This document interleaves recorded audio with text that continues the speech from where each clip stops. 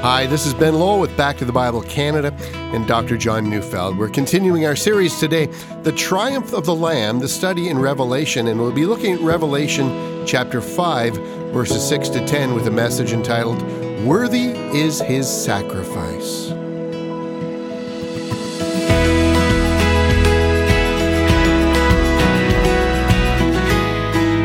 There is something incongruous about the Christian faith, and I'll bet you've noticed it many times.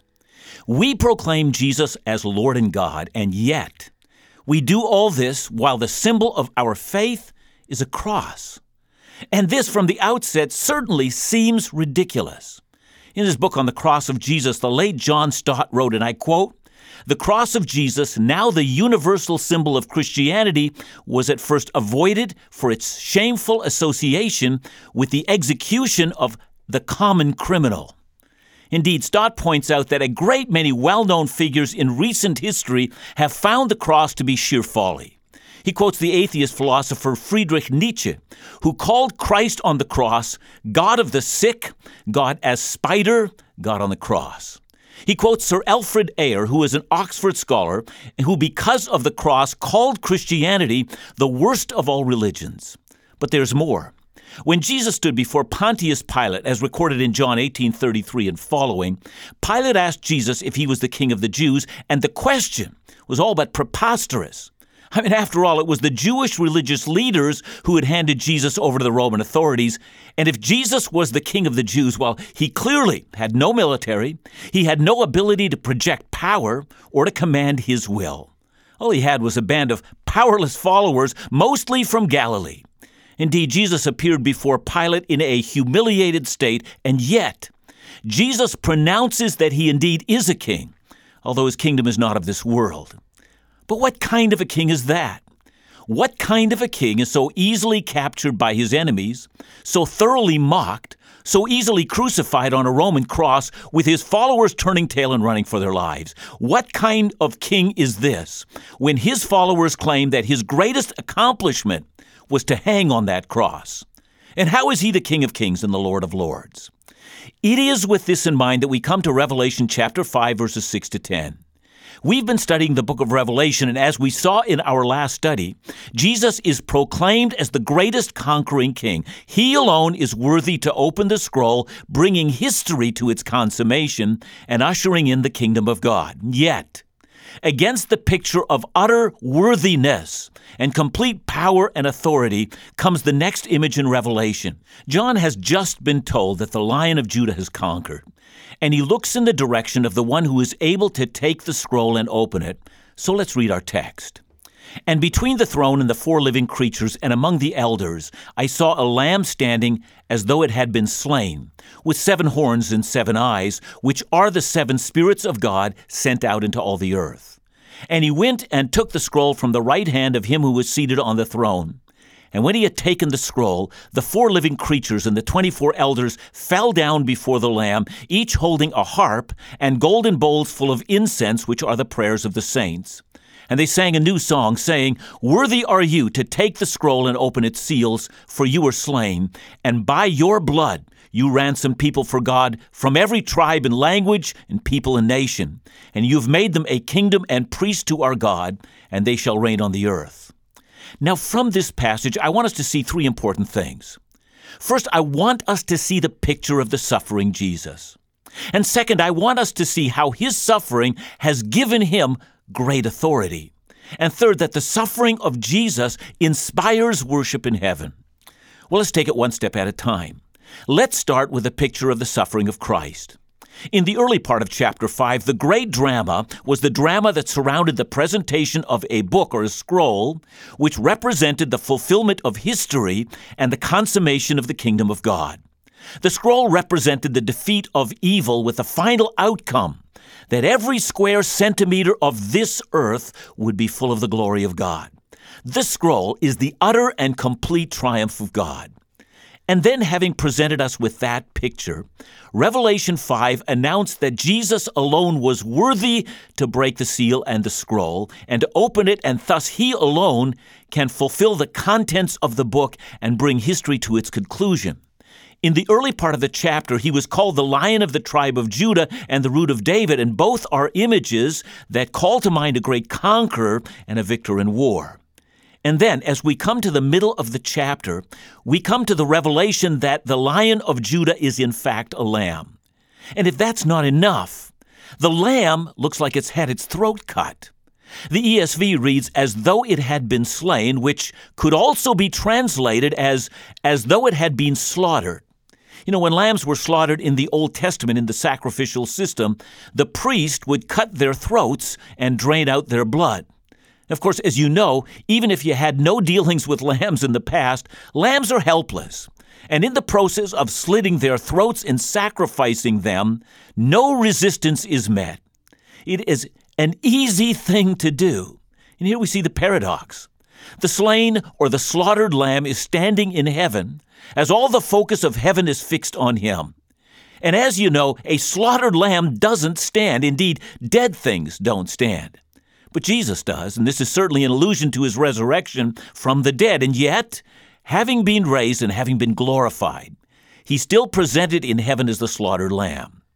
The image of Jesus as the lamb comes essentially from two Old Testament passages. The first is the picture of the Passover found in Exodus 12. At Passover, God delivered Israel from the angel of death by commanding them to slaughter a lamb at twilight and to take its blood and mark their doorways with it. Exodus 12:13 says, "The blood shall be a sign for you on the houses where you are.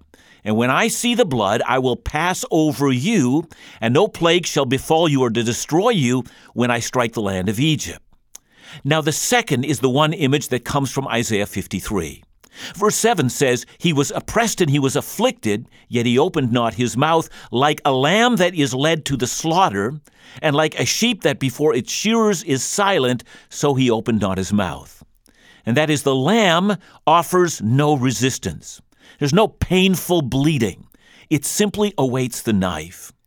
Now, I know that the Jewish rabbis had no worldview that allowed for a suffering Messiah. For them, the Messiah crushes evil. He is not crushed by evil. And yet, as John recorded earlier in his book, that is the Gospel of John, in chapter 1, verse 29, we read, "The next day he," and by he it refers to John the Baptist, who's the forerunner of the Messiah. So the next day he saw Jesus coming toward him and said, "Behold, the Lamb of God who takes away the sin of the world." And of course, that is the gospel. See, in order for Christ to purchase men and women for God, as Jesus says, recorded in Luke 24, verse 26, it was necessary for the Christ to suffer. Well, most of us who are believers understand that. It might, however, surprise us that in the courts of heaven, where all the power and authority of the universe flows from the throne, that the conquering Christ would be presented as a slaughtered lamb. See, every once in a while, people ask the question, does Jesus still have the marks or the scars of his crucifixion in heaven? Well, John 20, verse 27 records Jesus proving to his disciples that it was really he who was raised from the dead. And verse 27 says, "Then he said to Thomas, 'Put your finger here and see my hands, and put out your hand and place it into my side.'" Please understand that Jesus was not deceiving his disciples. That's precisely what his resurrected body now looks like. It has nail marks and a slice in his side where the spear went in. He bears the marks of his slaughter. Imagine that. You know, people will often ask, what will happen to me in the resurrection? Will I still bear my old scars? And the answer is, no, you won't. But Jesus, for all eternity, will bear the scars that he took for you. See, the image of Jesus in glory is an image that still reminds us of a slaughtered lamb. See, I want you to imagine what that must have meant for the 7 churches of Revelation who read this passage. They're facing the imperial might of Rome. They're persecuted. They're threatened with economic reprisals. They're encouraged to engage in sexual immorality like the rest of the Roman world. So from their vantage point, Rome looked so powerful, and they looked like lambs taken out to a Roman slaughterhouse. But the perfect Lamb of God won the greatest of all victories by being taken out to a slaughterhouse. And that's why all the followers of Jesus need never fear when it looks to us that our situation seems so powerless. The great incongruity is that the powerful of this world will fall, and they will fall before Jesus, but as Jesus said, the meek will inherit the earth. And even more incongruous is that the one in heaven who has authority to bring all history to its appointed hour, the great Lion of Judah, is in fact the slaughtered lamb, standing at the center of the attention of heaven. What an amazing portrait.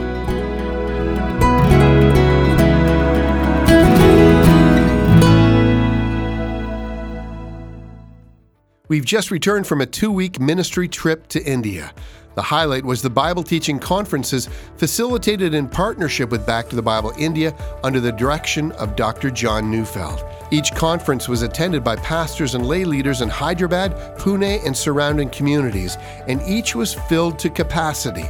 The thirst and enthusiasm to gain the skills for effectively preaching and teaching the Word of God was so evident as we interacted with the pastors.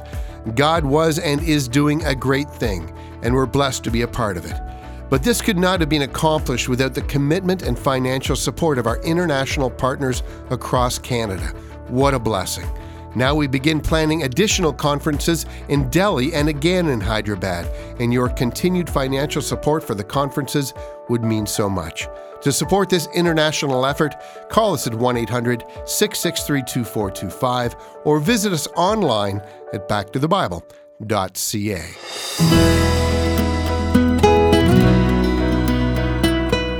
John notices that the slaughtered lamb has 7 horns.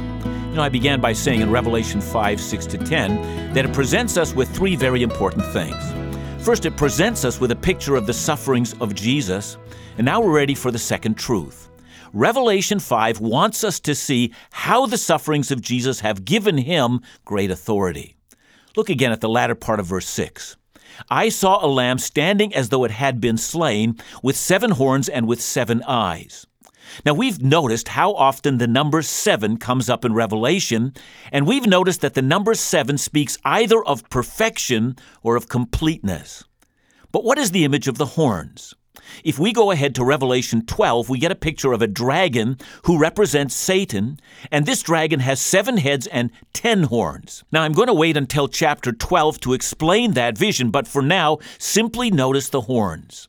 And if we go forward to chapter 13, verse 1, we read, And I saw a beast rising out of the sea with 10 horns and 7 heads. The beast refers to the servant of the dragon, or to put it plainly, it refers to the Antichrist. He also has horns. In verse 4 of that chapter, we read that the dragon gave his authority to the beast, and that's the idea. Without going into the details of why 10 horns and what the heads represent, of one thing we can be sure. The horns represent authority. They also represent power. They're a symbol of strength. And the question is not that 10 horns might be better than 7. The question is all about the meaning of the symbols.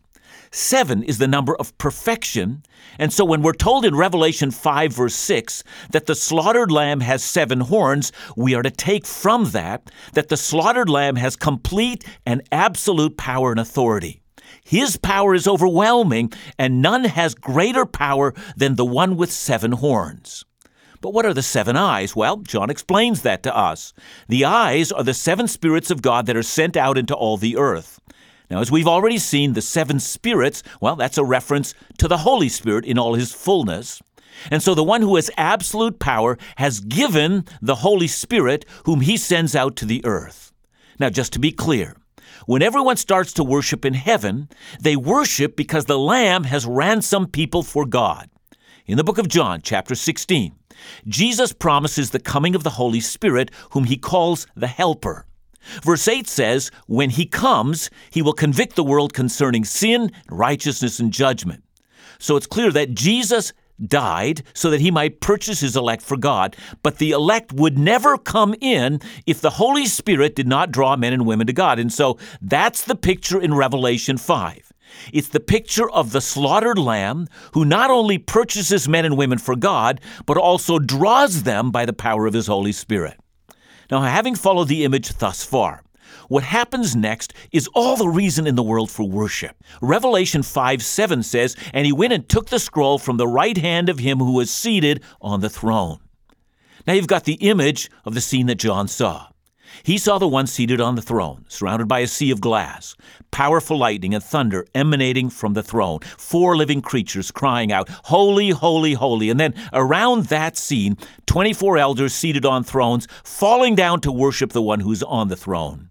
And then the slaughtered lamb walks past the elders, past the living creatures, crosses the sea of crystal glass, walks right up to the throne, and takes the scroll from the hand of the one seated on it. And no one says, "Well, wait a minute. Now, that's God, and the sea of glass demonstrates that he alone is holy, and no one may approach him." Indeed, the Lamb approaches as if it's his right to do this at any time. And what is the response of the 4 living creatures and the 24 elders? After he took the scroll from the one seated on the throne, they fall down before the Lamb.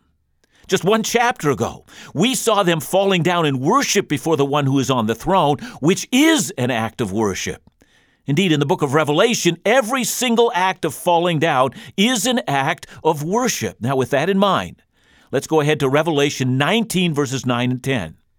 "And the angel said to me, write this, Blessed are those who are invited to the marriage supper of the Lamb. And he said to me, These are the true words of God. Then I," writes John, "fell down at his feet to worship him. But he said to me, You must not do that.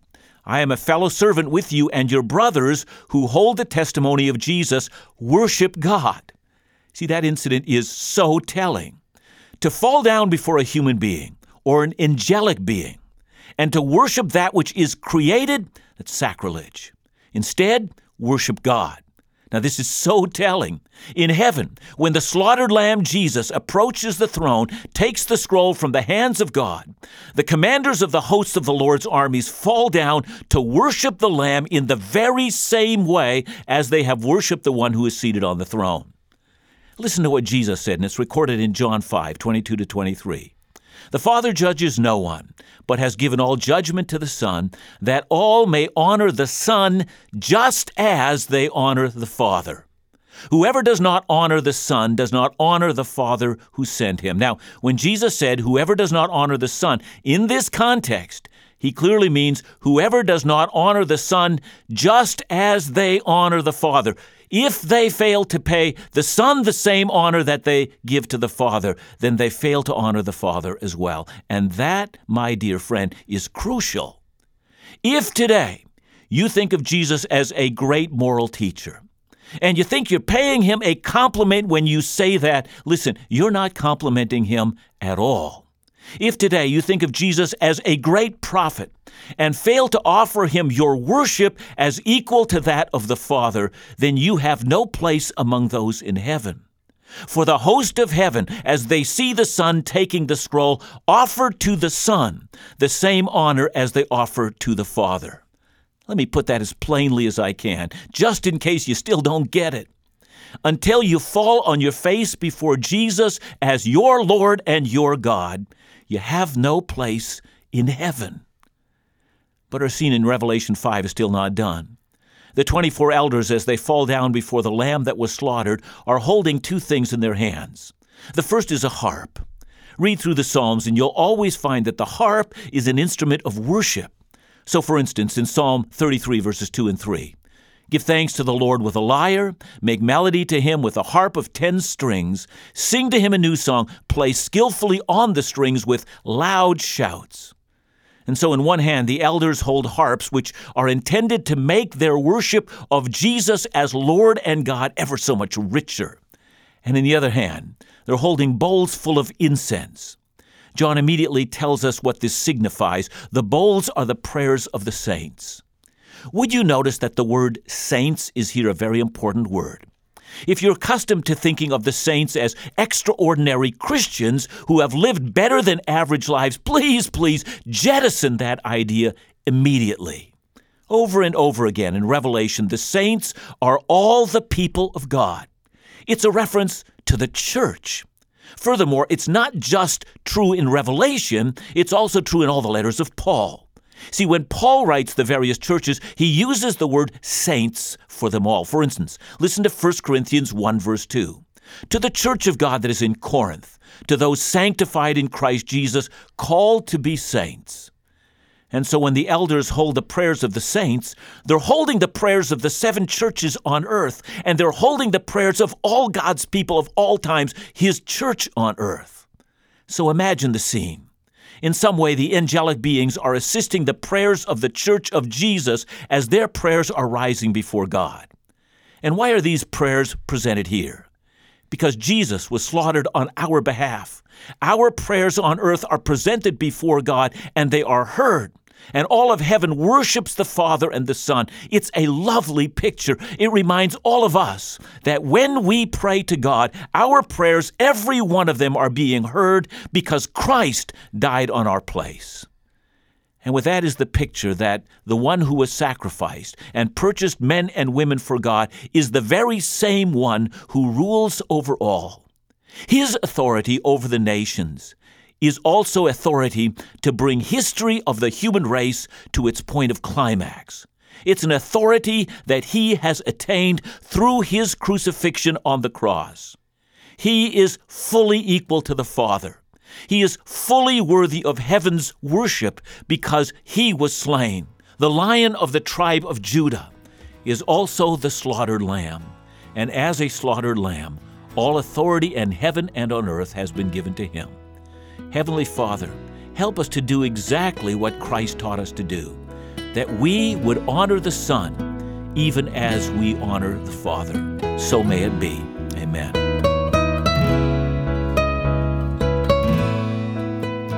John, I'm so taken up in this message and in this passage, and how we ought to be worshiping the Lamb. But I also recognize how incongruous it really is. It's sort of outside of what we would think would be true. But again, the other thing I think, and I want to ask you about, is that, this book of Revelation is so much more than about future things. It's about who Christ is for us today. The book of Revelation really is, by the Holy Spirit's role in the placement of that book, placed last in our Bible because it, in a beautiful way, summarizes the entire biblical account, and it surely brings to a head the entire New Testament message of the Lordship of Jesus. And so, Ben, I think you've really put your finger on what, to me, has been my greatest concern as we start to study Revelation, that we would get so caught up in all of the different theories that we have of Revelation without seeing what John actually saw. That is, Christ in His death on the cross fulfilled the promise of the Father, has given us new life, created a church, and provided for us this assurance that all authority and honor belong to the one seated on the throne. Thanks for your message today, John.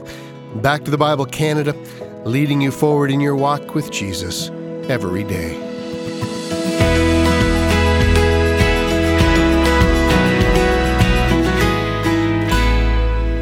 Let me share with you a few comments from our listeners. This is one of the most insightful and fulfilling studies I have ever heard in my life. Another, I'm a pastor, and I've been listening to Back to the Bible podcast since the fall.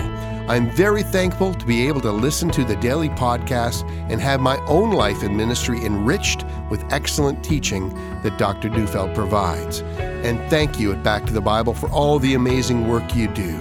You've helped my walk more than you'll ever know. What a great encouragement. And it reminds us to say thank you. Your prayers and financial support, your commitment, makes all our Bible teaching ministries possible and available to anyone thirsting to hear. Please continue to partner with us. Together, lives are being encouraged and changed. Offer your generous support today by calling 1-800-663-2425 or visit backtothebible.ca.